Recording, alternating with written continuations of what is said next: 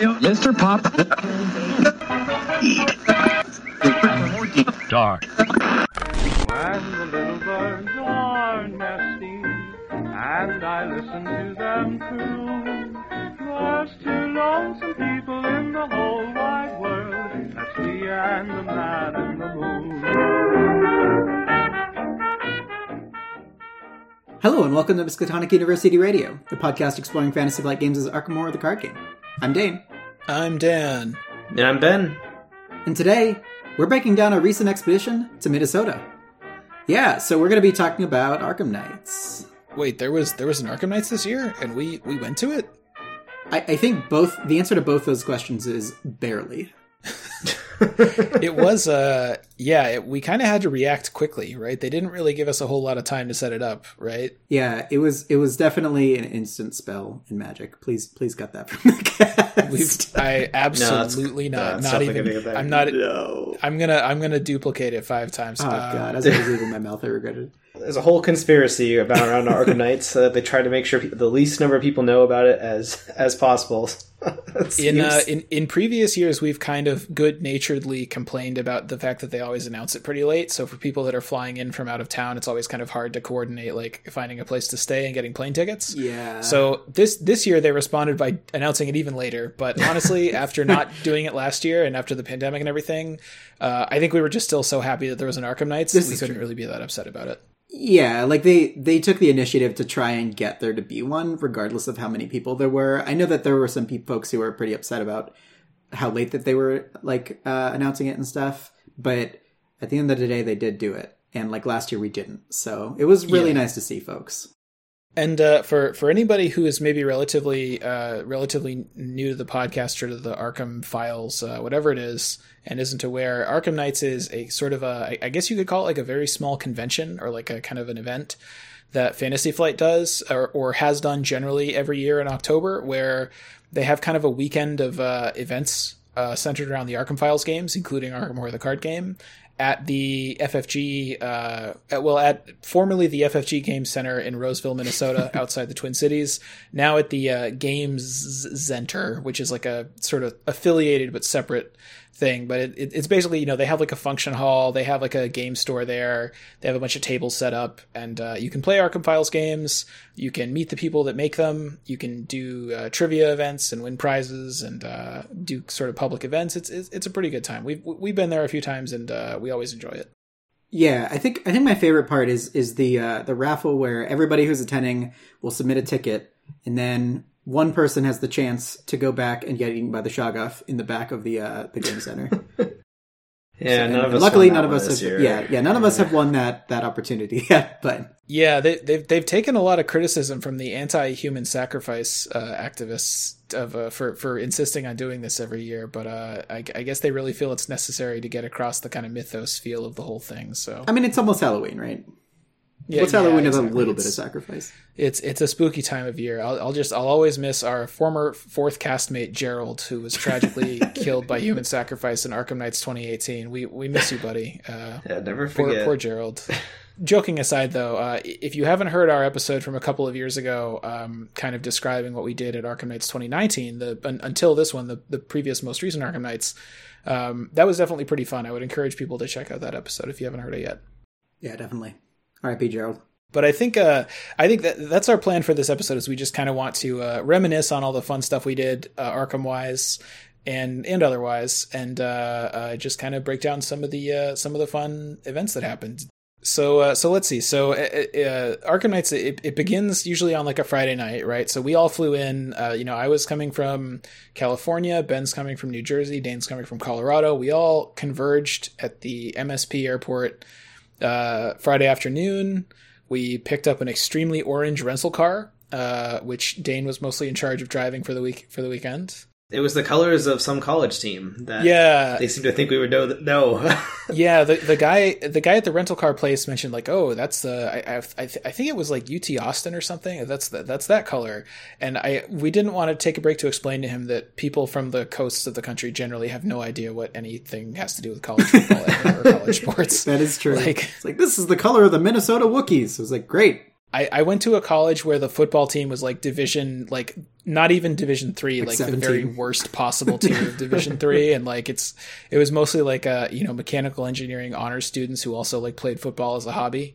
So it was I don't know. But hey, go whatever team that is. I hope they're doing great this year. So enough about our vehicle transportation. So, of course, being in Minnesota, in order to keep Ben happy and to placate Ben, we immediately set off to get piatas, which are a delicious Italian burrito kind of thing that can only be had in like Ohio and Minnesota mostly. Is that right? For whatever reason. Yeah, it's insane that it's not on every single street corner. I don't understand it at all. I feel like it would be a really popular food with like college people. So like, yeah. I'm imagining them just like popping up in college towns all over the place. But yeah. I really think they could just open one of those literally anywhere in the country. There's like a lot of people that's like reasonably dense, and they would just do awesome business. Like it's basically just a much better Chipotle. People love carbs. Yeah. That's a fact. And they've got a lot of carbs. What was cool this time, because I hadn't been there in a couple of years, they have these kind of like bowls thing now. You can get kind of like a salad bowl or kind of like a rice bowl. I always love that. It's like it's kind of like, it's not quite like Sweet Green level in terms of like the pure like freshness of everything, but it's like pretty close. And it's it was great. So we got our piatas, and then we checked into our Airbnb, which there were not a lot of Airbnbs available like 2 weeks before this weekend we were planning this. So we ended up at this somewhat cursed Airbnb. This is what I was laughing about earlier. So what was cool about it, one of the reasons I thought it would be fun was, one, it was near a bunch of like bars and restaurants and stuff, which is cool. Turns out the reason for that is it was right in this place called Dinkytown, which is like it's kind of like the outskirts of Minneapolis, like college zone. Which was fine, but it was just like at one point we saw like a giant party bus go by like on Saturday afternoon. That was like was that the actual name of the town? Because there was what was the road that we drove down? Yankee Doodle Avenue or whatever. Yankee Doodle Avenue. Dinkytown is like the name of the neighborhood. Honestly, it was kind of a cool place in a lot of ways. So the house we were in was one of the reasons I thought it would be cool is it dates back to like the 1920s, I think, or the late 19 teens. So it's kind of like on brand for Arkham Files, right? Yeah. Previously infested by deep ones.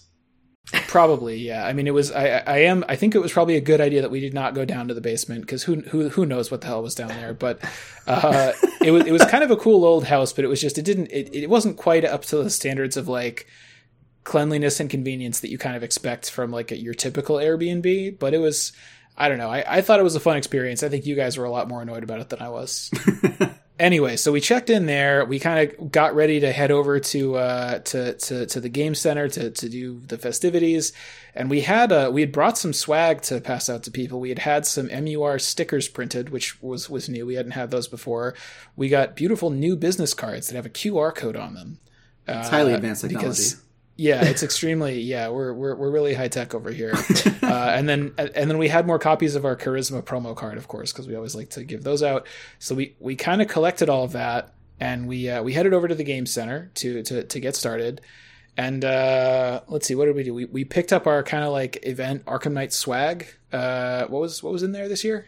Like 100 septa colored investigator cards from every single Arkham game. Sorry. What is septa colored? Sepia? SEPIA? Do you mean sepia? Sepia? Sepia? I know only 5 letters. about. There can't possibly be 4 syllables, Stan. It's definitely an I in there, yeah. All right, well, whatever. The Sepia colored cards, they took like 5 investigators from every Arkham game, like all the way back to I think Eldritch or the Elder Sign, and they changed it to Sepia, the art, handed them out. But they also did give full arts of the original core set investigators. Yeah, which was kind of cool. We were a little bit disappointed that it wasn't the really shiny, new, awesome revised core set art, but it's still nice to have. I think I was more surprised, I guess. Yeah, because you wouldn't use the really cool art. Not that it was a little surprising, but it was it was cool. It's nice to have alt arts for, because those investigators are still pretty popular, right? Like people still like those. I certainly do. So yeah. That's neat. Yeah, I think the other cool thing is that in one of the games.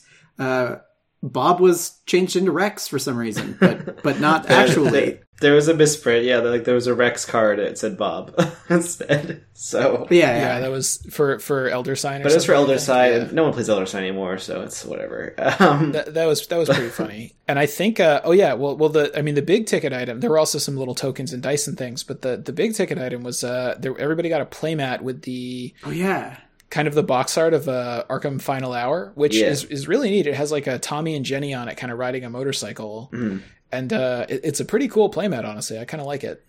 It is neat, yeah. It was a good choice for art, for sure. Yeah. And I think there was also a gigantic Unfathomable art poster. Oh, yeah. Too big to fit in our tiny suitcases, large. Right. But it's cool art. So it was pretty neat. Well, and the other thing that everybody got as part of their swag bag, of course, was a copy of Machinations Through Time. Oh yeah, which is the new kind of epic multiplayer scenario, and we were excited about that. And in fact, that was what we had planned as kind of the main thing we wanted to do at the Game Center Friday night. There was a Machinations big game going on at 6 p.m. So we signed up for that, and we were going to be like one of the groups for Machinations. That was the first one they run that weekend, right? Oh yeah, yeah, I think so. Previously only played at the pop-up Gen Con that had even less notice than this. That's right. That's right. Yeah. Was that one online, or was that like an official? No, thing? There was an in-person one. I think it was like 24 people played or something, and they announced it, like 2 days before actual Gen Con or whatever. So it was just locals got a chance to do it. So this was the first time we had like a whole bunch of them being played at once, which was pretty cool. And we met up with Pat, Blue HG, and we got to play with him, which was pretty fun. Shout out to Pat, who's been a guest on our podcast in the past. Is a really cool guy, and also makes some really, really amazing alt art promos. Yeah, for sure. Yeah, that was fun. So the three of us and Pat, that was kind of our team. And Machinations is neat because without getting too deep into the mechanics of it, because I think we'll probably like cover it in a future episode maybe, but the way it works is it's specifically like 3 groups play. So in this case, there were, I think, maybe like 15 or 18 groups, but it was separated into sets of 3. Mm-hmm. And within each set of 3 groups, one team is in the past, which is like the 1890s or something. Mm-hmm. One team is in the present, which is the 1920s, and one team is in the future, which is the 1950s. And you can kind of interact in various ways. And we were in the future group, which is pretty cool. So, yeah, what did you guys think of Machinations Through Time? Because this was our first time playing it, obviously, right? It was pretty neat. Like the way it's designed is like you're supposed to interact a little bit with the other groups, and you need information, or you need the other group to take an action for you to proceed, which is similar to Labyrinths, but this was way, way, way better than Labyrinths as an experience. Totally. It also has a lot more has more replayability because there was also these the past group like picks out of a set of 3 or 2 sets of 3 like a scenario and like a plot card or something, which changes the goals of like the other groups a bit. So it means each time you play you can kind of do it a little bit differently. So it's pretty neat. Yeah, that's really exciting to me because my initial impressions were it was really, really fun, and part of the fun was it felt like you really didn't understand fully what was going on, which seems like it would be accurate to this kind of like time travel shenanigans sort of setup. Like things are kind of happening like out of order, where like things are happening in the future that are like affecting the past and vice versa. And it felt like, Primer or like some movie that is kind of like non-linear. That part was really cool. What I was a little bit worried about was after we play this 3 or 4 times, will we just kind of know how everything works really well, and we won't have that like fun, chaotic time travel feeling anymore. But the fact that it has that randomization of the objectives, I think might give it some significant replay value. So that's really cool. Yeah, folks were saying that you can also play it a whole bunch of different ways. Like if you do have a group of like multiple investigators, like 4 and 4 and 4, or 3 and 3 and 3, or whatever, then you can play it in that format where there's actually 3 separate maps that people are kind of bouncing around and talking between. But if it's just a single player group, you can either do like, I think it's like you can do one map, or you can do like all 3 of the timelines. And there's just like so much variability and replayability, I think, just in that.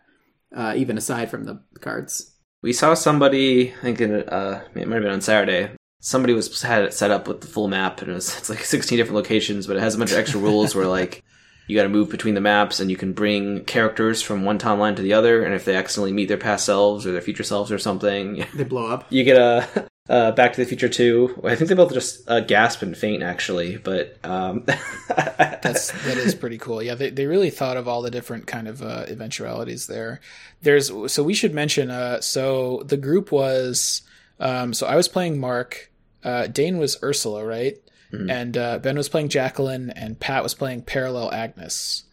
And I think we had a pretty good team. I feel like Ben kind of was really hated by the Arkham gods in this game, right? Oh yes, not just in this game. Yeah, that was a rough game for me on Friday. So I was playing Jacqueline, which Dan provided me with a deck because I didn't have time ahead of time to throw together a stand together deck. So he gave me one, and the deck was fine. The deck was Jacqueline fine. Oh, but I used Jacqueline's ability like 4 times. 2 of them I got the auto fail, and then with 2 other very bad tokens, so I was forced to fail at what should have been an easy test. And I think my some of the encounter cards immediately trashed my good assets or good cards. Right. Like I had my what's the future telling card that gives you +1 willpower. The Crystal Pendulum. Yeah, the pendulum. I got trashed immediately, so my willpower was low for the whole game. It was rough, and then my weakness came out. Turn 4, 4 or 5 or something. It was a dark future. Yeah. Which was appropriate because we were in the future. Yeah. So, but yeah, definitely was out the rest of the game. Used my ability on it each round and did not draw the Elder Side. So I think you just kept drawing half the bag every turn and never seeing the Elder Sign. God. It was really sad. Yeah, Cursed Tokens definitely didn't contribute to that whatsoever. Luckily, Ursula and Mark and Agnes were able to carry the weight there, and we got some help from other teams. Because I think once there's a point where you might not be able to progress until a different timeline can accomplish something, so you can mail them clues or whatever, similar to previous scenarios, like Wotog, yeah. Yeah, and so in the end, we did win, which is great. I think all the groups won. It seemed like, right? Mm-hmm. Yeah. So that was cool, and. Yeah, we should mention we got to kind of hang out with MJ and Jeremy a little bit as MJ was kind of running the event. That was fun just to catch up with them, and definitely check out our interviews with them from a couple of months ago if you haven't already. I think Dan mostly talked about Jeremiah Kirby with them, and Jeremy was very excited about it. And MJ mentioned how she was surprised one time when she got more than 2 cards draws off of it, and Dan sat there very quietly. I sat there, yeah. MJ was talking about I got so unlucky. I picked odds and then I didn't get very many cards, and the next time I picked evens and I didn't get very many cards. And I was just kind of thinking about the 26 even card Trish and Monterey Jack decks I've been making that just play Jeremiah Kirby and just draw a million cards. And you bet that's what Jeremy was intending, right? You can't leave it up to chance, these things. You got to go straight for it. It's It's the opposite of my Yennet Commander deck, where it's all odd cards. You got to pick all the even cards. But yeah, that was really fun. And and Machinations, we should mention. So we came home with a bunch of copies of it, right? We bought a bunch of extra copies so that both you guys, I think, can run events locally in Colorado and the Northeast at some point, right? Oh yeah, Harrison's already got his hands in the muck, as they say. I don't know if that's an actual. The rat's in the kitchen it's now. Not a real thing, but it makes sense. Well, which is good because knowing the way these things usually work, it probably won't actually be for sale in game stores for a year and a half. Yeah. Yeah. So we're excited to play with our local groups, and if anybody wants to fly out, please do so because Machinations is really fun. Yeah, if there's people around Philly, New Jersey area, or central New Jersey, where the hell do I live? Nearby Philly. What is New Jersey? I don't know. It's weird, but. It's in the gritty sphere of influence where I live, so Yeah, it's kind of a really Cthulhu-y. But yeah, you can hit us up. Yeah. Yeah, so after Machinations, we headed back to the hotel. Not the hotel. The Cursed Airbnb. Yeah. And we started our Innsmouth campaign on hard mode. Also the first time we had been able to play with real cards in person. Previously we had to use other online techniques. Yeah. Electro-digital cyberspace transmission methods. Yeah, because we should mention, in past years, generally when we've gone to Arkham Nights, we've kind of planned to play through a campaign the whole time while we're there. Not in a single day Iron Man style, because we are not good enough at playing fast, and we're very lazy and we hate waking up early. So we've like in past years, I think 2 years ago we did like an all Guardian run through of Circle Undone, which was really fun. This time we decided to do a run through of a 3-player Innsmouth hard mode run, which is really cool. So which do you guys want to talk about the investigators that you chose? Sure. Yeah. So I gave Daniela a try. Obviously, she's new for the Edge of the Earth, which of course got shipped from the UK because it's not actually out in the US yet because of boats or ports or whatever. But yeah, she seems pretty cool. I mean, she has 5 in combat, and you can't be like, oh, like if you have 5 in a stat, you have to be a good investigator, right? No one look at Rita. Yeah. Yeah. So I gave her a try. My early deck, I was focused on like having some ways to like soak damage and horror or dodge attacks so that I could try to trigger her ability as much as I can to get extra pings of damage or evades and proc a couple of her other cards like her wrench to make her more efficient at whacking stuff. Unfortunately, though, in the first scenario, I don't think I gave myself quite enough soak and or healing.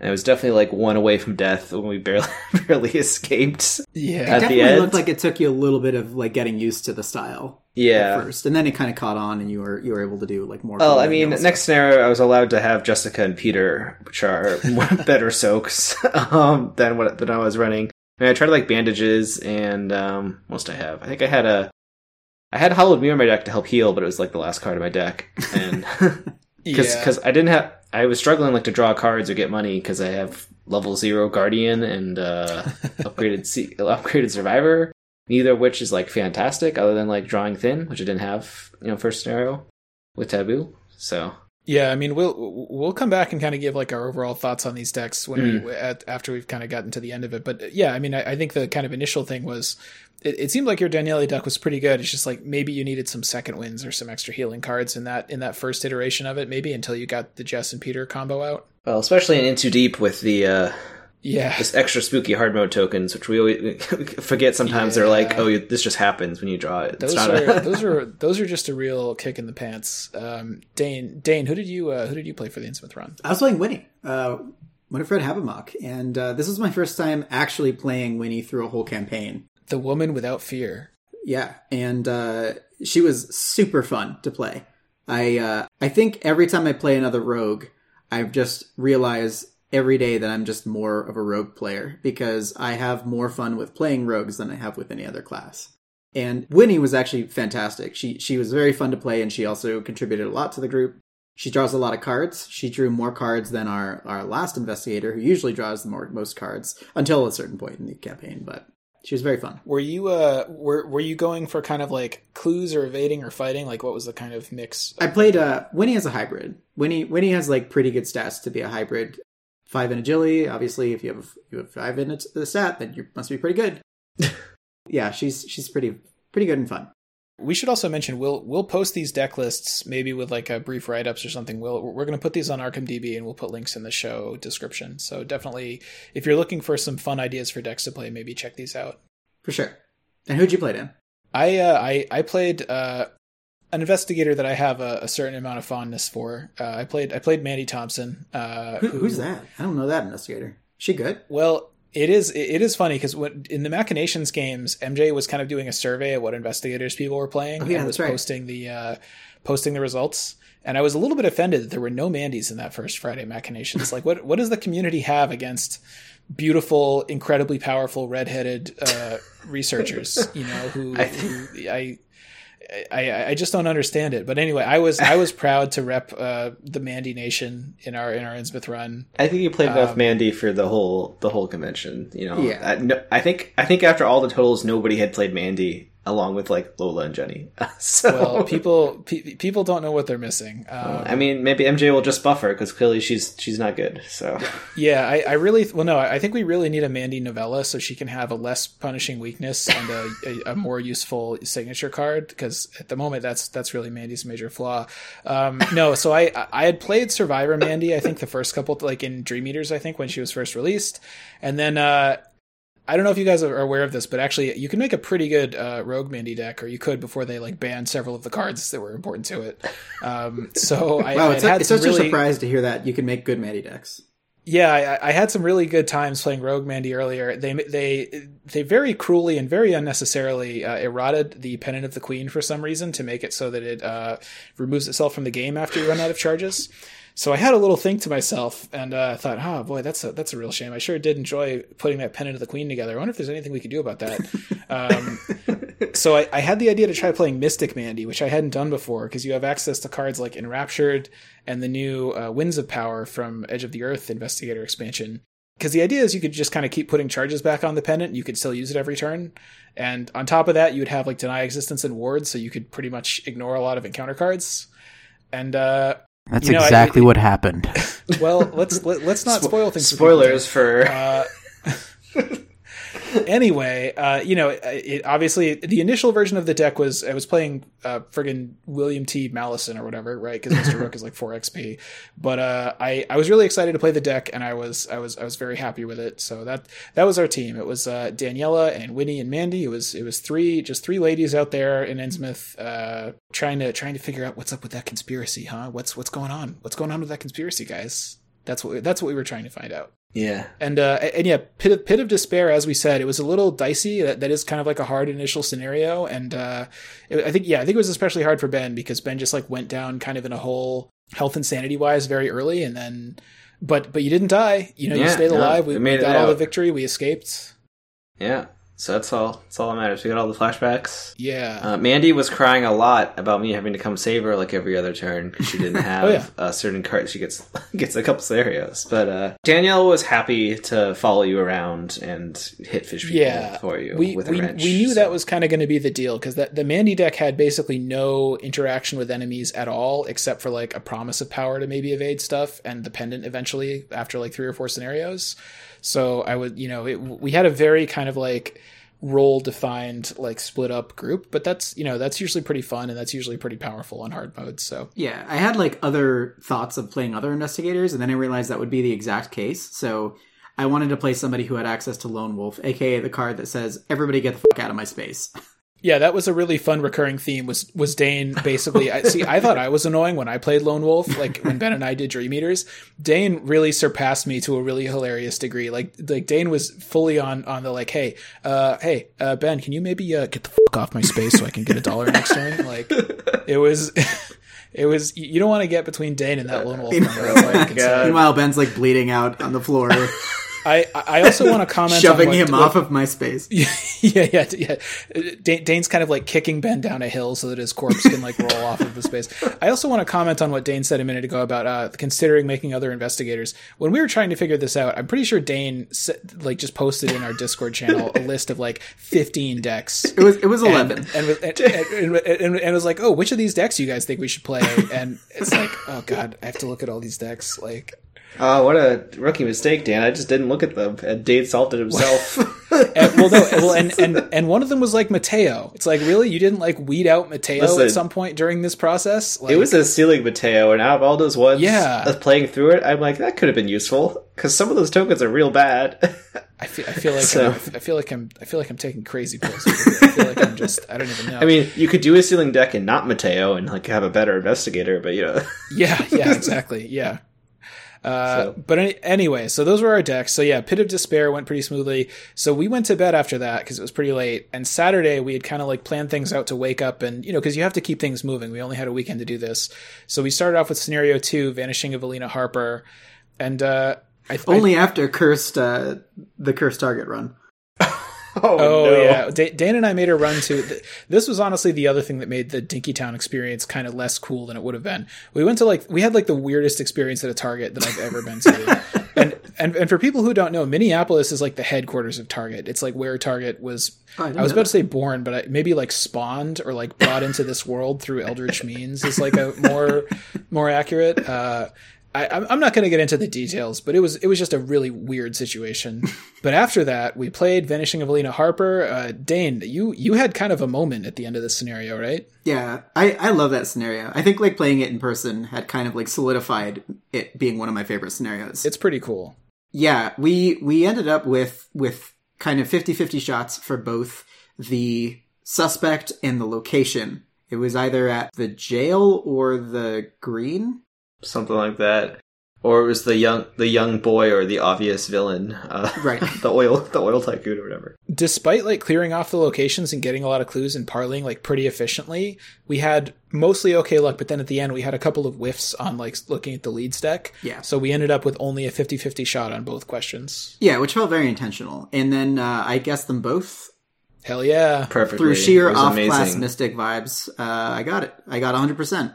And it was great. It's pretty good. It was a fantastic kickoff to the rest of the campaign. It was really good, especially when like I had like refused to participate in guessing because I just didn't want to be blamed if it went wrong. I was like, "No, Dane, you do it, and then we'll all get mad at you if you get it wrong." And he heroically got it perfectly right. So Yes. yeah. That was fun. It was great. I also just we had for the games that we were playing at the Airbnb, we had we were like trying to listen to some good kind of music for it.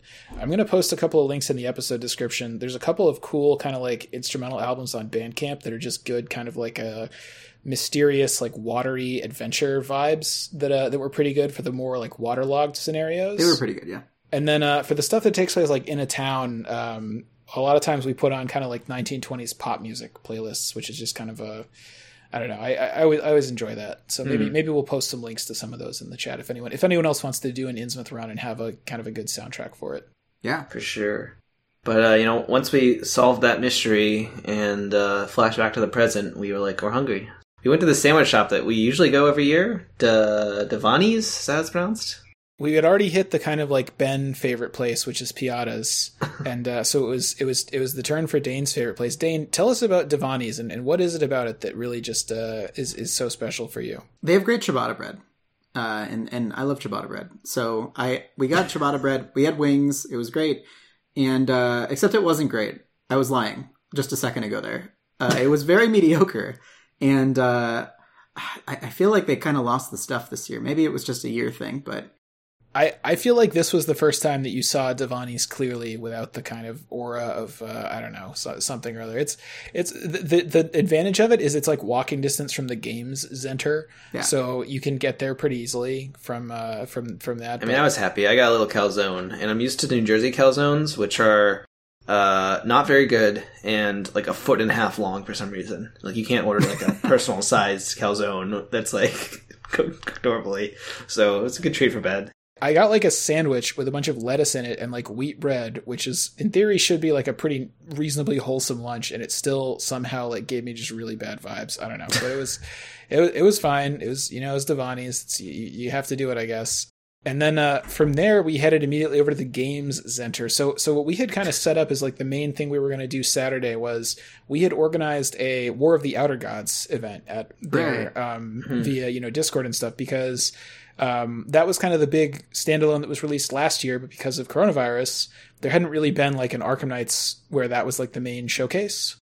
So we wanted to set up one of those, and we had copies of it. Ben and Dane had both. I had honestly basically like ignored it and not done any work because I'm lazy, but Ben and Dane had done a great job like getting people signed up and getting the groups figured out and doing a poll to figure out what was the best time. So that was all going to go down at like 6:30 or 6 or something. But we had enough time before that to get in another Innsmouth scenario. So we did Into Deep, which was pretty cool. Always a fun scenario. And how did it go? I'm trying to remember if there were any highlights of Into Deep. We blazed through it because you had started to get the Mandy online. But like we were near the end, and then we were like, wait a second, we still need to get the 7th key, and the mob hadn't spawned yet. We had to like wait for the mob to spawn, because I think it spawns the end of one of the agendas, and it has one of the keys on it, and it spawns like in the middle of the map, and we were already way past that. So our issue was like trying to get back to it to kill it quickly, and I think didn't we just barely kill it and all resign? yeah, Danielle almost died yet again, actually. If you didn't use the Teachings of the Order permanent thing, you would not have gotten out. We randomly chose me to have it. You guys resigned, and I had to like get out the next turn, and like whatever enemy I drew was like the very bad one to draw, and it would have like killed me running over to get to or it. Something? Yeah. So I mean, honestly, like so we were trying to get all the flashbacks, obviously. Mm-hmm. Throughout the Innsmouth campaign, and that seems like it's just about the hardest one to get, I would say, right? The one from the mob in Into Deep. That's been my experience. It's supposed to be like pretty hard, I think, because it spawns really late, and also it's like has a ridiculous amount of health. Yeah, we didn't mention my side quest I had in every one of these scenarios, which was to handcuff the Deepwood Bull. Oh, yeah. I was going to mention that as like the absolute biggest highlight of the entire campaign was just every single time Deep One Bull or an equally as annoying like cultist or whatever came out, it was just like put under arrest immediately. And it was great. I had one of handcuffs and I almost drew it almost immediately in every in every scenario. I think I always mulliganed it and still drew it right away. And, arrested a fish. Dane has kind of a whole thing about handcuffs, which normally I just kind of roll my eyes at, but there were a couple of these scenarios where there's like a cultist and there's like encounter cards that like put doom on the nearest cultist. And for those, if you just lock one up and then drag it around with you, it really does it really does make a huge difference. Yeah, because it's not the nearest cultist that can have doom added, it's just the nearest cultist, so it like always works.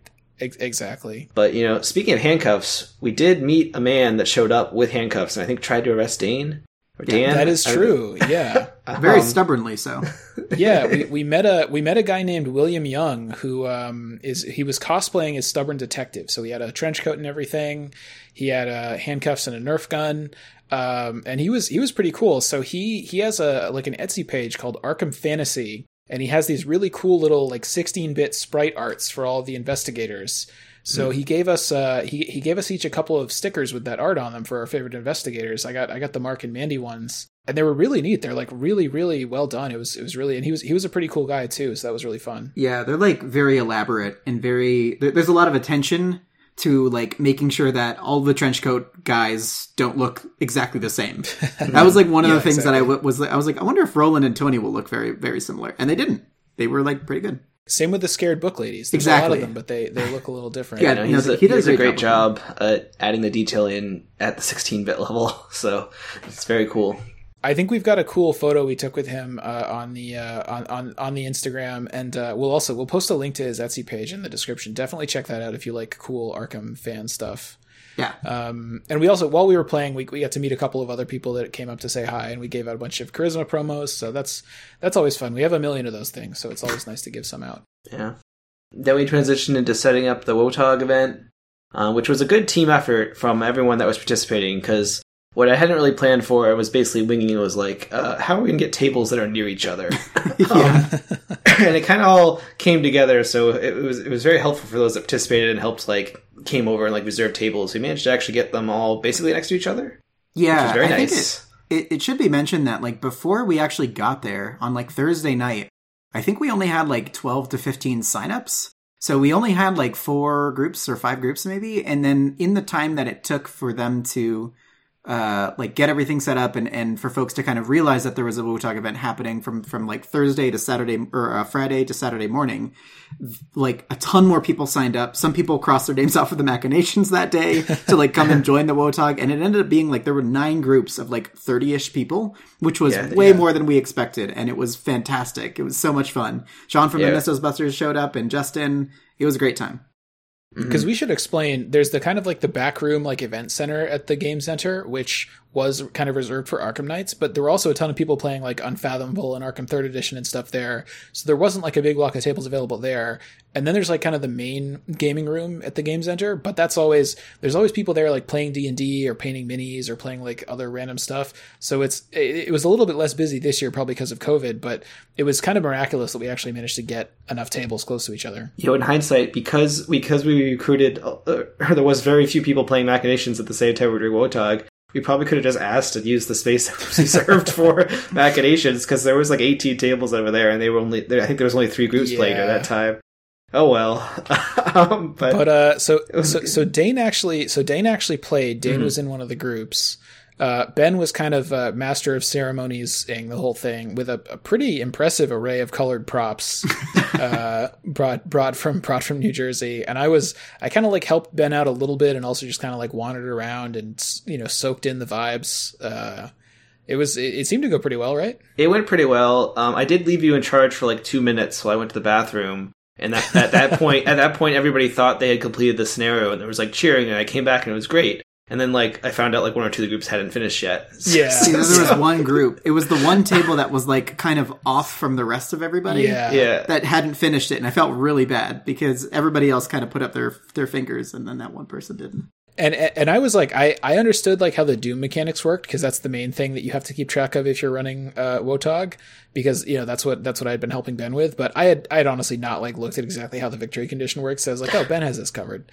But you pick the exact wrong time to make a pit stop, and there were like 3 groups left. I checked around. I was like, all right, 3 more groups. They're not going to all finish in 2 minutes. And then it happened. And I was right. They didn't all finish in 2 minutes. Yeah, that is true. But it's fine. I think everyone had a good time.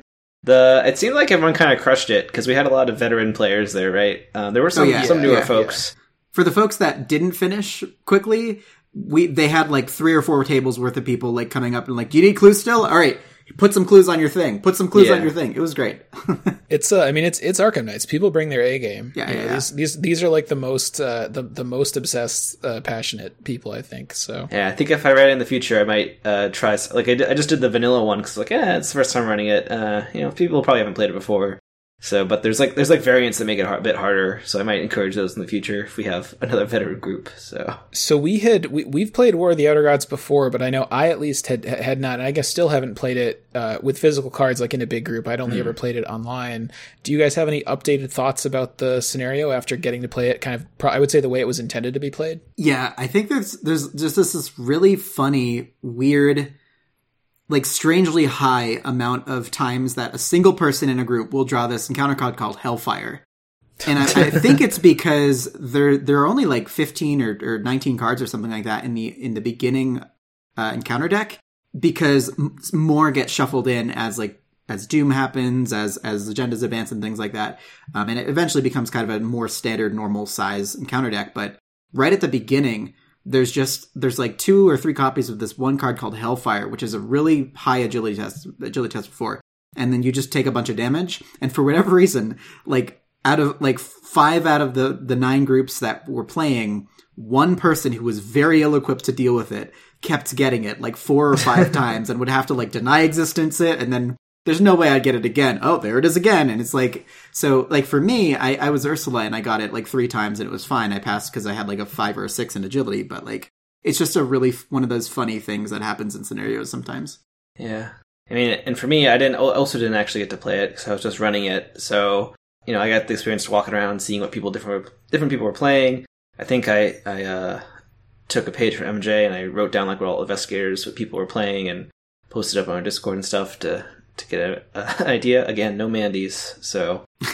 And I got to play around with some props, which I think people thought were thematic. Some might have hindered communication a little bit, but everyone got the idea.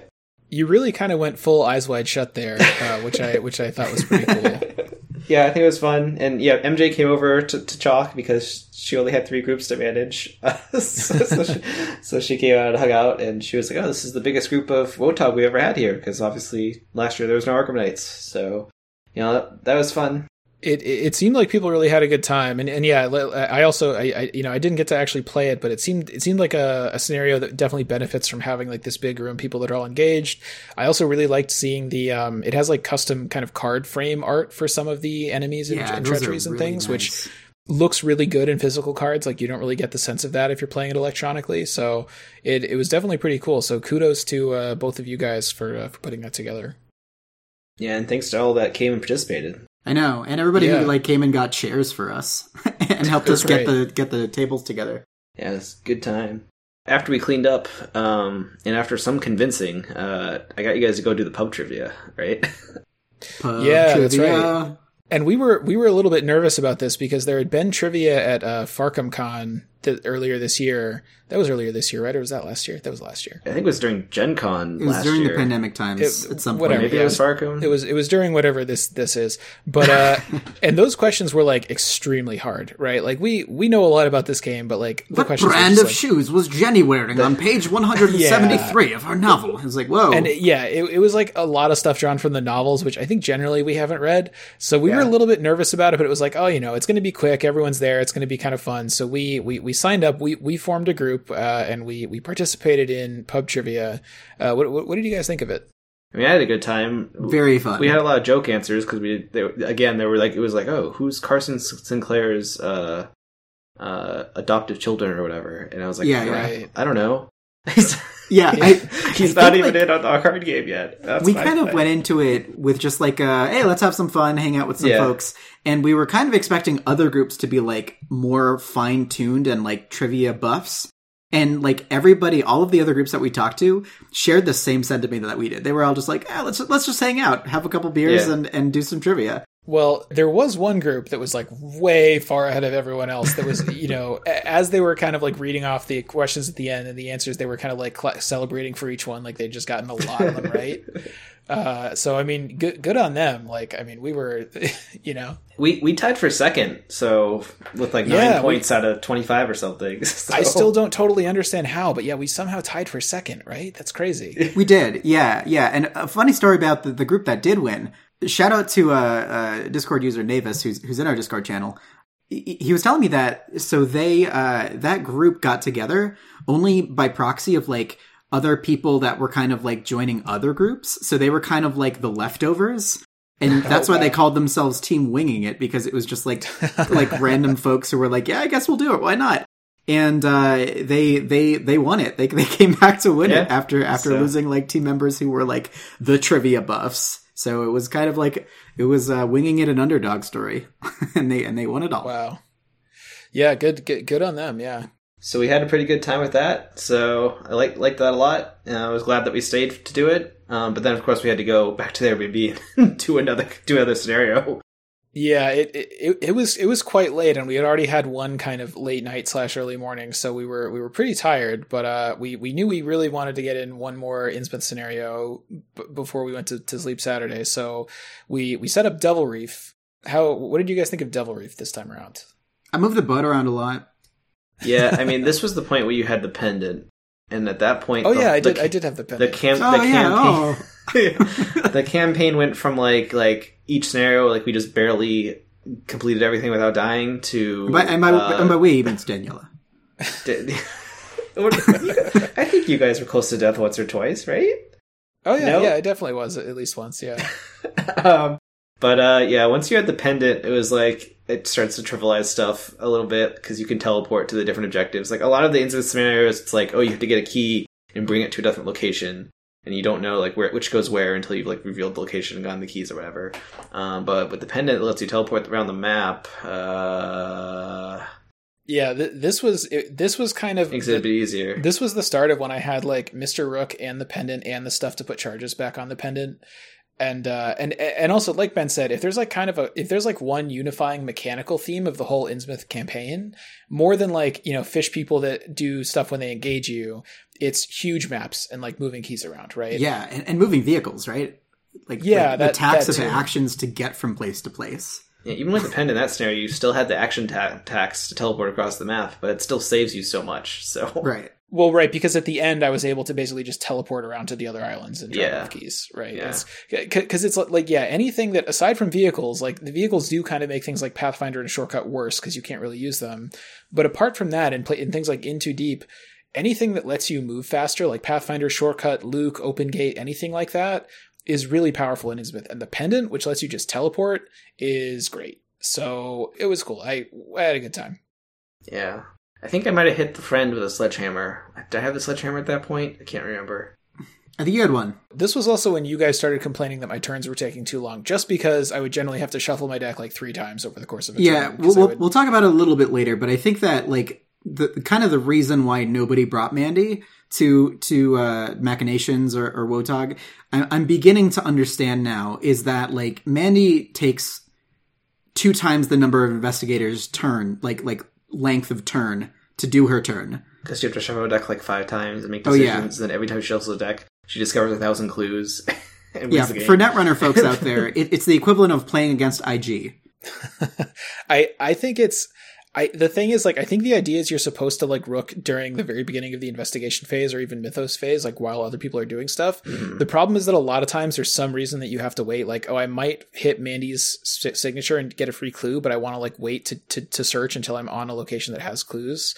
Or, like, I want to wait until I know that like if I draw an enemy, someone's going to be able to deal with it. So you always end up having to like wait and rook during your turn, and then you also like practice makes perfect during your turn, and then you get to do a lot of stuff because you have a lot of free actions from like Pathfinder and Shortcut. So your turns end up taking a while, but you also get to do a lot of stuff. I think that's the thing, is that because Mandy's weakness is so annoying that like you're like, hold on, nobody take their turns yet. I've got to do my rook turn. And then an enemy would inevitably spawn, and we'd have to go deal with it, and then Mandy would do everything else. Well, and if I had the pennant out, I didn't have to worry as much, because if I get an enemy, I can just pennant it. But and hey, I said a minute ago, make a Mandy write The Adventures of Mandy Thompson, Researcher, and give her like a different weakness, so I don't have to worry as much. We should also mention that I had the like unspeakable oath of investigating a place with no clues on it, which is absolutely the best possible weakness I could possibly have drawn. So sure. that was also that contributed to the feeling of just having a really good time in Mandytown. I guess we should mention Ben and I drew the same weakness, which was absolutely hilarious.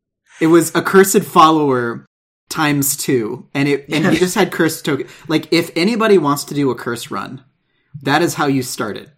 And you're not intending to doing it, because there were just like 8 to 10 curses in the bag. Basically the entire scenario. Because this is the weakness. It's an enemy that spawns at the farthest location from you, and every turn during enemy phase adds a curse token. Normally, you just go, and it's aloof, which is annoying. Normally, you just go kill it, right? Right. And it's really not that bad. But Innsmouth, all the locations, it spawns like 8 locations away from you, and you never on hard mode, like you never have the time to go kill it. So a lot of these scenarios, we just had like 8 to 10 curses in the bag for most of the. I think like scenario 1, I like tried to always go kill it, but there was always be a new fish that spawned, and it's also aloof, so it's like, all right, so I think I gave up. We might have killed them once or twice, but most of the time we just let them add curses every turn, and it's like, whatever, we'll just deal with it. And it was already hard, so that really did make the bag a lot worse. But I mean, at the end of the day, you can kind of deal with it, like you can kind of play around it. So I think I could count the number of times that it actually made us fail tests on like a hand, maybe, or 2 hands. Yeah, and some of them were way more impactful than others, but generally speaking, it wasn't too bad. It was definitely very funny. I don't know which scenario it was when you drew like 5 curse tokens and then the auto fail or something. I was up by 12.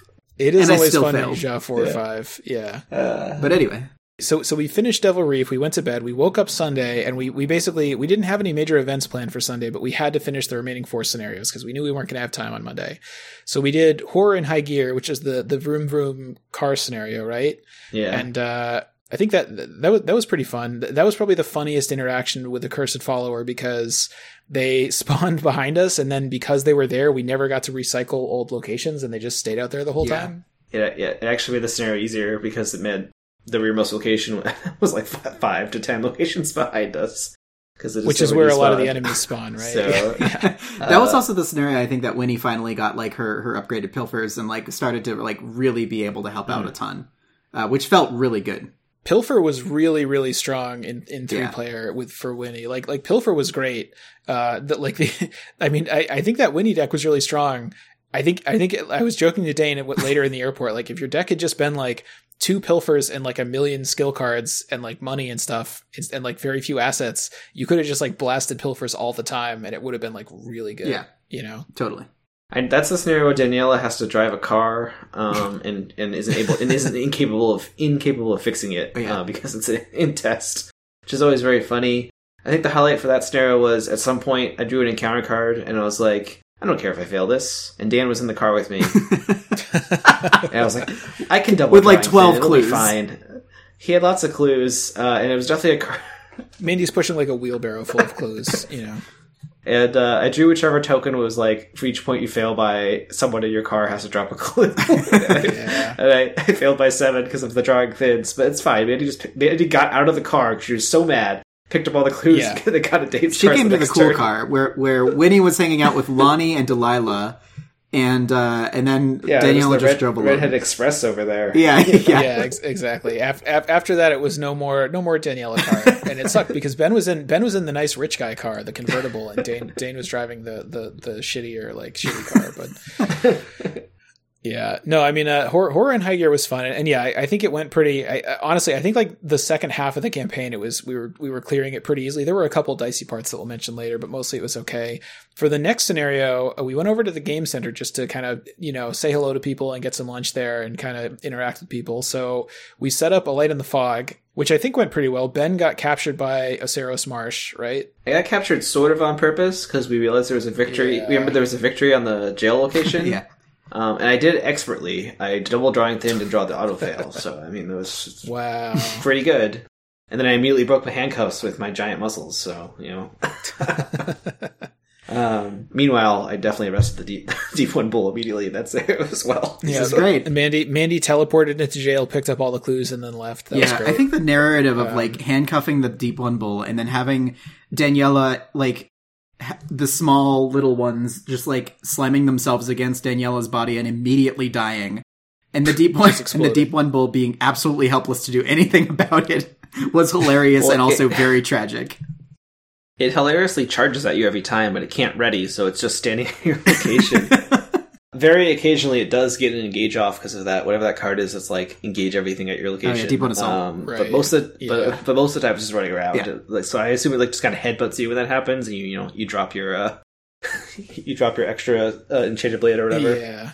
Yeah, the highlight for that scenario though is we got a chance to talk to Duke, who helped design that scenario, or was lead designer rather on that scenario, because he was like an intern. He was like an intern at FFG 2 years ago.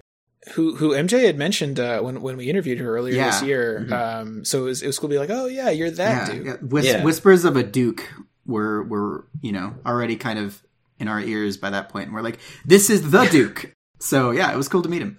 Very nice guy. Gave us some kind of insights into the design of the scenario, which was pretty cool. It was just a weird coincidence because like he saw us setting up the scenario. He was like, "Oh wow, someone's playing a light in the fog." It was cool that we just ended up at the game center for this one instead of like at the Airbnb or something. And he was nice. He signed my Asterios card and changed the victory value on it to XO, which he told me meant hug and kiss. And I think that's still worth 2 victory. It's at least 10. I hope it is. Right? I don't think it's worth 10 victory. I don't think a kiss from Osiris is XO. Well, X is the Roman numeral for 10. Ooh, right? that's a good point. I think O And is then like put a 100. 0 after it. That means 100. Right? So it's worth 100 victory. I don't think it is. In Roman numerals, didn't 0 not exist? Or O? It's worth 100 victory, man. That's just how it is. Alright, that's good to know. That means they didn't give us enough experience after we defeated him. That's a shame. But this was the funny moment where we realized, we never have actually asked anyone to sign any of our stuff while we're there every year. And you had like a 30-minute conversation with Jeremy about how good Jeremiah was. Yeah, I definitely realized that because we even had Jeremy sign our Architects a couple of years ago when we did Keeper's Nightmare. I absolutely should have gotten him to sign Jeremiah Kirby. But hey, it just means next time at Arkham Knights, whatever, we got to do it. But anyway, so that was the light in the fog. So we had 2 more scenarios to go, and we went back to, because the game center closes at like 6 on Sundays or something. So we went back to the Cursed Airbnb, and we set up the Lair of Dagon, which this one, for the most part, at this point, we were kind of just chugging along and things were going pretty well. This one did become really hard right at the end. We almost woke up the super scary guy. Don't wait, Dagon. Our group was not set up super well to do the thing where you put clues onto the agenda. We had some difficulty with that, and we also had some pretty bad luck with like bad pulls. So we were a couple of bad tests away from like I think we were exactly 1 bad test away. yeah, like we had a turn where I needed to pass like 3 tests, or I would he would wake up and then Mandy would probably die and drop a million clues. And then it was kind of hard to know where things would go from there. But luckily, the Arkham gods were kind to us. So we did manage to finish that one without waking up Daddy Dagon, and that was good. Yeah, and then we moved quickly on to the last scenario, where once again we're like, oh yeah, Pandit should just be banned, because the last scenario you need to move keys around to like edges of the map, and you don't know which key needs to go where. But we just gave Dan all the keys and made Winnie run around the board with her red clock and reveal everything, and then Dan just teleported to each location and very quickly cleaned that up.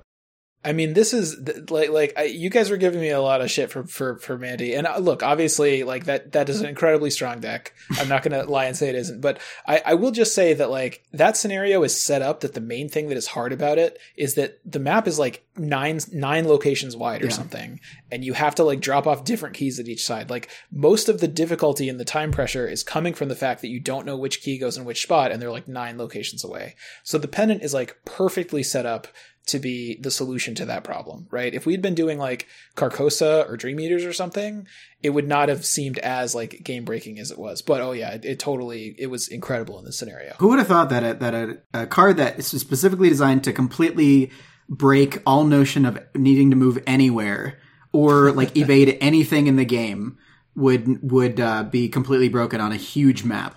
The evade works on elite enemies too, right? Any enemy in the game, except for Azathoth. That's really dumb. Like the pendant should absolutely not work on elite enemies. It's crazy that it does, but because I had the pendant, I had a Pathfinder, and I had 2 shortcuts, and I could always basically put charges back on the pendant. So it worked out great. And we ended up winning, and we got the kind of secret cool ending, right? Yeah, because we had gotten all of the flashbacks, and like I think what we said, screw the government. I think destroyed the city, and then we still got the flashback at the end that reveals the final conspiracy, which I won't spoil here in case people haven't done that yet. But that's always fun. Dan, in order to save time, Dan insisted I summarize every single chunk of story text that we encountered in like 1 sentence. It was great. Which was pretty difficult. Some of those blocks of story text are like a page long. We installed a new patch into Ben's Arkham Manager module, and I gotta say, I was very happy with the results. I honestly was too. It really kept things moving along well. And I mean, kind of like transitioning into sort of like thoughts about the campaign after having played it again. I gotta say, like, I think when we did our initial review of Innsmouth after it came out, I think we liked it. We thought it was good. But I remember expressing some reservations like, yeah, it's good, but it's not really up there with Carcosa. I liked it a lot more playing it this time. I think partly because, you're getting to play with the real cards and really look at the art. It really is a lot more immersive. Partly just because, honestly, even with a normal campaign, it's kind of hard to keep track of what's going on when you wait like a month between scenarios. The fact that this had this like non-linear flashback structure made it even more, it was even more of a problem. Getting to play it all in one weekend, I actually understood what was going on a lot better. So that was really great too. So yeah, I thought this was really great. Like Innsmouth is legitimately a really, really good campaign. Yeah, it's very cool. The flashback and the narrative and how it all kind of comes together is very cool, which again, you guys had lightning round summarized, but I still read it. So, but it's definitely very fun. I still have the one major complaint with the weird how you spend experience and it not be consistent. But you guys hate that.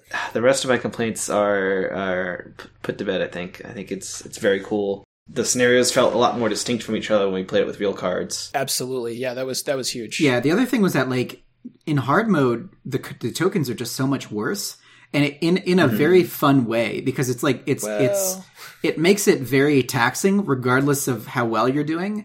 So your decks need to be able to like be resilient to a point of that you just couldn't get by with a standard deck.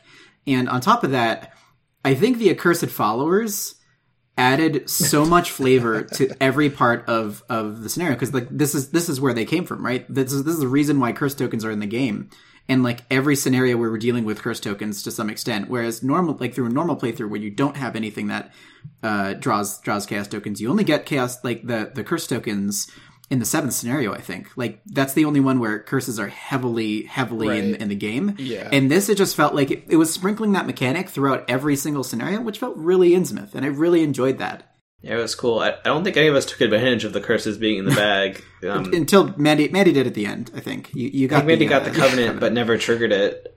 No, I triggered it a couple of times. Oh, okay. I didn't really need it very much, but at the end it was like, hey, it's something I could spend XP on. I had to tune out a little bit whenever you did your turn, so I wanted to know.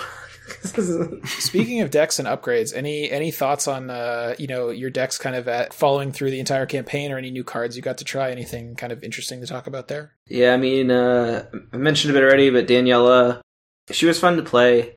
I definitely hit a threshold near the end with the amount of experience we got, where it's like, I don't really have anything else I wanted to add. And there's a couple cards I wish I had put in, but didn't end up doing. But my main card I put in was the Sledgehammer. That seemed really cool. Which was pretty fun. I think in the last scenario, I hit Dagon so hard his son died with a sledgehammer. So, yeah, that was obviously very grim, but also hilarious. But what else did I try? Oh, Bangle of Jinxes. Bangle of Jinxes. Bangle of Jinxes. Yeah. Wow. Yeah, you really did play Bangle of Jinxes and activate Bangle of Jinxes many times. Bangle of Jinxes got triggered a lot. I was a little sad when I realized it didn't have the text on it that Daniela's ability has, where like if you cancel the effect, it won't work. That's right. Same thing with her wrench. That's right. But it still let my stuff hit me all the time. I had Jessica and Peter, so I had some soak. I had Hollowed Mirror if I needed to heal. Dan had like super logical reasoning if I needed sanity healing. And I had I tried out bandages too. The bandages was fun. Yeah, bandages were great. It's kind of fun. It's like, oh, I take a damage. I guess not. That was one of my early cards that I had in the early scenarios, and it helped a bit. Things I didn't want to get to try out that I wanted to was what's the ally? Aquina. Aquina. Yeah. She seemed like if anyone's going to play it, it's going to be Daniela, and I just didn't have a way to fit her into the deck. The main thing is like I got another. What was the reason? You had the amazing ally. I had Thomas in like 3 of the scenarios, and he was amazing because he gave me a draw engine that I didn't really have otherwise outside of drawing thin. And he takes up an ally slot the second 2 times you get him, so I didn't want to like try to cram another ally into my deck to compete with him, and I really felt like I needed Peter and Jess to be able to soak hits. Yeah. So that was fun. Yeah, she seems neat. There's a couple other cards I might try on her in the future. I might start off a little bit more with a little bit more self-healing or soak before I get the upgrades. And, there's a couple other cards that we talked about in one of our Edge of the Earth card reviews, whichever one that was 2 episodes ago. There's a couple other Survivor cards that come out that seem like really good that will work with her. I feel like maybe I managed to kind of red pill you that Live and Learn is a terrible card. Is that right? I used it at least once when I think I auto-filled in a Sledgehammer, but it was just once. So yeah, I had the Catastrophe. That's the solution, right? I forgot Catastrophe existed because they changed it to remove from game, but that would have been good to put in my deck. I should have replaced the Live and Learn with it, or gotten it early. I had the tiny guns, the Derringers, pew pew, as like a backup weapon. And Live and Learn's good for those, but I mainly use Sledgehammer and Wrench. I had like a Bandolier for an extra hand slot. Rare use of Bandolier for me. So the Sledgehammer definitely feels like a more appropriate Daniela weapon, like huge lady, huge so hammer cool. Instead of like it's such a cool thematic thing. Yeah, I was so excited about Sledgehammer when it was previewed that I definitely want to try that too. So overall, I had a good time with Daniela.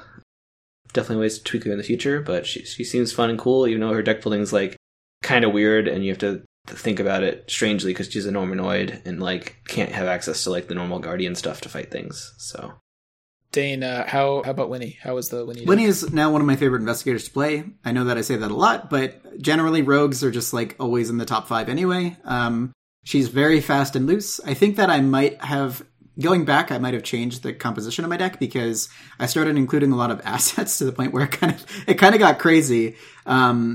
So I next time I would probably want to play more skills and events and things like that. But some of the assets you can just commit anyways because their skills are the skill icons that you give on them are fine. But my kind of objective, other than trying out Winnie, was to try out a few things from Edge of the Earth.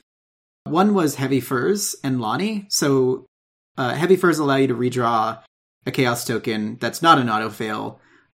Which was fun to get a damage on it, and then if you have any horror that you needed to soak, it's going on Lonnie, and then Lonnie can, fix all your stuff, and she's so happy that she heals herself. So it's kind of like a semi-infinite horror / damage engine that worked out really well in the first few scenarios because the Chaos tokens are really, really punishing, and the auto damage from the deep ones engaging you, etc. So that worked actually really well. And then I ended up getting Delilah and keeping a Lonnie for later. But the other cards that I wanted to check out were Savant, which actually ended up being a fantastic Winnie card.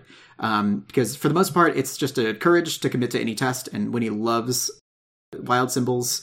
But for Will Test specifically, it's at least a Promise of Power without having to throw in curses. So that worked out extremely well. And the highlight of the deck, I think, was Pilfer level 3. I wasn't quite sure how like reliable it would be that I would get it, but turns out with like Manual Dexterity level 2s and Nimbles and things like that, you just have so many symbols that regardless of what you pull, you'll get it back the next turn. But the real highlight of the whole Winnie game was Copycats. I was really wanted to make use of the copycat promos that I have. And I wanted to kind of design the perfect storm for Winnie, where she could play like all the really good like overpowers and vicious blows and deductions and perceptions. She got half of that. She got like perceptions and deductions eventually when Mandy upgraded into them. And I started to really question why I put an extra copy of Lockpicks in, because you just have so many symbols from committing copycat to a test, and you just get a billion clues with it. It's so fun and fantastic for Winnie. I would definitely go back and probably change the way that worked. I think a later card that I tested in her was the Red Clock, which I was kind of underwhelmed with. But I think that's because I had to spend 9 extra experience on something when a Seeker could just spend 1 experience and be able to teleport anywhere around the map infinitely and dodge any amount of enemies infinitely. And I had to spend 10 experience to get 3 moves at the beginning of my turn or a resource at the beginning of my turn. You need to ban Pendant, by the way. That's the ultimate takeaway of this campaign. Please ban Dane, Pendant. Are you mad? It kind of sounds like you're mad, Dane. Are you mad?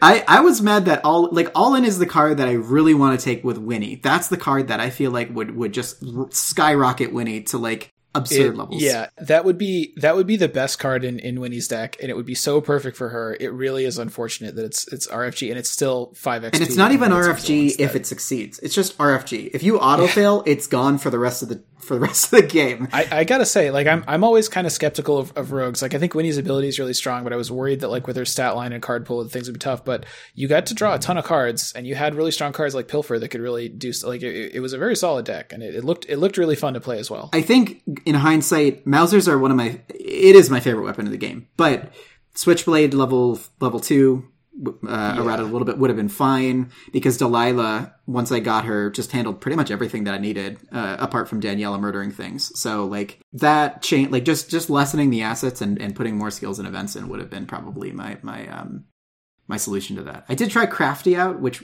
is kind of neat with that rogue. The card gets better with each color that you have out. I forget the name of the mechanic, but that would have been good if I kind of knew that in Foresight. But Synergy. Yeah, the rogue Synergy card. But yeah, so all in all, it was really, really fun to play Winnie. As far as the mini deck goes, let me talk about something kind of unrelated. You guys know that I like Rubik's Cubes, right? Like I like kind of solving little Rubik's Cubes. So the thing about Rubik's Cubes is that like when you're first learning how to do it, it's this thing that you kind of like is actually a challenge, and you kind of have to think about it. And eventually you kind of memorize the algorithms, and you basically like solved it. Like, okay, this is solved now. It's no longer a question of, are we going to solve the Rubik's Cube? And it kind of in theory takes away maybe some of like the danger or the difficulty of it. But you can still kind of revel in the completeness and beauty of the solution. Wait a second. What's the danger of solving a Rubik's Cube? Well, not the danger, but I mean, like, there's no suspense. Is this a Hellraiser right? scenario? No, well, sometimes we don't like to talk about that in the Rubik's Cube community, but what I'm saying is like, there's no longer any question of like, will you be able to solve the Rubik's Cube? You will. It'll just take a little while, and my point is that like, you can still enjoy the kind of like perfection of the solution of it, right? Even if the suspense is gone. That's kind of like what this Mandy deck felt like. I think this is maybe like the strongest Arkham deck I've ever played. It was way stronger than I expected it to be. I thought it would be kind of you were expecting Rogue to be still the best, right? Well, and honestly, if they hadn't done the taboo list, Rogue might still be stronger, although I'm honestly not sure. I definitely, but that was my expectation. I expected that this would be like less powerful than the kind of peak Rogue Mandy decks, and it would be kind of a goof, like, oh yeah, let's play this Enraptured card that usually isn't that great, and let's use it to just like keep putting charges on the pendant. And I think partially because of Innsmouth having these big maps, partially because just the basic generic like Seeker with a lot of fast cards who's just focusing on clues is like always really strong. And increasingly, the part that I kind of didn't really fully take into account when I was making the deck is I had like 2 Deny Existences and like 1 or 2 wards in my deck. And if you cycle your deck enough, you just always have those. I just cast Deny Existence like 5 or 6 times per scenario, anytime I would take any amount of damage or horror. And you just never have to worry about that at all. You just play it and then you just draw it again the next turn. And I had 2 shortcuts, and I was doing ridiculous stuff like teleporting over to Ben to like shortcut him twice and then like moving around. You weren't even using them on yourself. I didn't need to. I had the pendant in Pathfinder. Those shortcuts were critical to me being able to sledgehammer stuff or move around efficiently. So, and I would do things. Honestly, I always could have used more money because I had Higher Education, which is still an incredibly stupidly powerful card, even though it got like somewhat less tabooed. Like, I would just like crack the case twice and get like 8 money, and then I would just like spend it, and then I would crack the case twice again and I would get more money. And Yeah, that was the other fun thing we didn't mention about this deck is I had cracked the case. Dane had Faustian Bargain to ask Satan for money, and Ben had Stand Together. So we kind of all had the ability to share money with each other. But yeah, I mean, it was an incredibly fun deck to play. I apologize if some of the turns went a little bit long. I think Dane basically said after this, like, we have to add the pennant to the list of kind of like soft banned cards that we don't play anymore. Like Rex, yeah. I think I'm fine with that. That's reasonable. The scary thing is that you could take the pennant out of this deck and you could make a deck that was like 90% as good. So. Yeah, I mean, Mandy also seems incredible. Like, we might need to like soft ban 30 card Mandy at least. I don't know. I mean, sure. Like, I'm willing to discuss that too, but I think I could play a Daisy deck that would be like 90% as good also. Or Amanda. That's the thing. Yeah. So I guess just soft ban all Seekers, I guess. Okay, I'll play Monterey Jack for the next round. We'll see how that goes. I guess you solved. You figured out the. I don't know. We'll see how things go. We'll see how the taboo list turns out. And again, we were still in danger of dying in a Light in the Fog, right? Like there were still some challenges to a lot of this stuff. So, and I was completely helpless. I had no way to deal with enemies apart from the pennant. So I was completely like, you can make your deck really powerful if you're able to focus totally linearly on just getting clues. If I hadn't been able to do that, which I was only able to do because you guys were able to handle the enemies, especially Ben, I would have had to put in my deck would have been a lot slower, would have been a lot worse. I mean, if we had had a weaker Seeker, then we might have, gotten a bad resolution for some of those scenarios. So, like, you being there did help. Yeah. It felt like, oh, this is too good. Like, it felt a little bit too good. Yeah. Like I said, we'll post write-ups or at least we'll post the deck list for all of these. And people can kind of like take a look at it and at these 3 decks and let us know what they think. So that was the end of our Innsmouth run, which is kind of the main thing apart from the War of the Outer Gods and Machinations. So we went to sleep Monday. We were basically flying out Monday afternoon, so we didn't really do a lot of Arkham related stuff. Dane had kind of like a class thing to do. So we went over to the Mall of America because if you're in Minneapolis, you might as well check out the Mall of America. Ben and I checked out the Lego store. That was fun. We for some reason we didn't ride the Rugrats roller coaster again, even though we always talk about doing it. Yeah. So maybe next time. And of course we got more piatas because you got to get piatas if you're there. And this time I tried their cannoli chips. There's a new thing they had, so I enjoyed those. Yeah, we tried those. They were kind of okay, sort of, I guess. I liked them. It's just like the cannoli. It's basically just the dip in a cannoli, which is good stuff. And that was it. We went from the Mall of America to the airport, and we flew back to our respective home bases. Oh yeah, Nerf Mandy. That's it. That was Arcanites. That was Arcanites 21. I mean, Dane, you could have tracked MJ down at Arkham Knights, and you could have just cornered her and been like, look. You have to ban Mandy. You could have. It wasn't even Mandy. It was just the pendant. It was literally just the pendant. It was just like I think MJ is aware of Mandy. Like, I made some comment like, oh, she made some comment when she posted the deck list, like, oh, there's no Jenny or Lola or Mandy in this, and someone's like, oh, I guess you should buff Jenny, and she's like, yeah, and I joke into like, oh, you should probably buff Mandy too, and she's like, nah. I don't want to hear about that on Reddit. So. She is busted as hell, and I love her very much. She's great. Yeah, Mandy Thompson, the researcher. Well, I think that's all we have to say about Arkham Knights. Big takeaway is that pendant needs to be banned. Otherwise, we were happy to meet up with everybody and actually play with real cards. All of these situations, Machinations, War of the Outer Gods, Innsmouth, meeting Duke and folks from FFG, community. We love to see everybody. And we're hoping to see y'all again soon. Otherwise, if anybody has any questions or feedback for us, email us at comments@mur.fm, and we'll read your messages on a future episode. To stay current with what we're working on, follow us on social networks including Instagram or Twitch, or join our Discord server. You can find all the links over at social.mur.fm. If you really enjoy what we do and want to get more involved, you can become one of our patrons at patreon.com/Miskatonic University Radio, or just leave us a nice review on your favorite podcast source. We'll be back next week with Edge of the Earth card reviews. Until then, be safe and healthy, and we'll catch you all next time. Bye, everybody. Bye.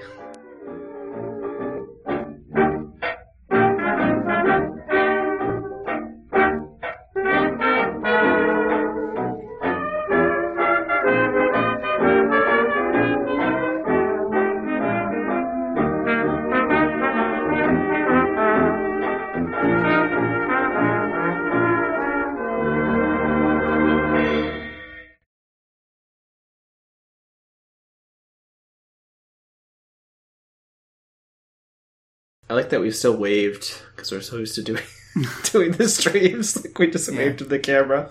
Yeah. Oh boy. I'm waving bye to Pendant. Bye, Pendant. We'll see you never. Fuck you. Fuck you. It's really funny because I think either a 40 card Pendant Mandy deck would still be like better than basically any deck. It's just inevitability. If Pendant isn't in the, it felt very much like one of those like MOBA games. I don't know if you've played any of them, but like the whole point of a MOBA game is that like there's different roles that are relevant at different times in the game, and there's one role that's generally a carry that starts out really, really weak. And right. the whole goal is to protect them until they get enough items to be like this super steamroller. And right. like that's how it felt. Except this is a co-op game. You don't have enemies to crush. If there's no encounter deck, if you don't have to worry about literally anything, you just question your existence and why you're playing the game. I don't want to. Yeah, there you go. Denying existence. I don't want to like front like Mandy was not an incredible deck, but I kept telling Dane, like, Dane, you got to stop playing a dozen assets. If you just get out there and pilfer stuff, you could be like racing me on the clue boards, you know, like that could be happening. I didn't even want to do that though. It's just like, let me do this thing this turn real quick. And he was like, well, I can just do that. Can you just shoot this enemy once? And I was like, I guess I could just do that. You also, you got a lot of clues. Yeah. Like not in the last scenario really, but like most of them. I got like 15 clues in the last scenario. Comparatively, like it wasn't a lot. Pilfer and Copycat for level 2 deduction. That was really strong. Those were great. They were good. Yeah.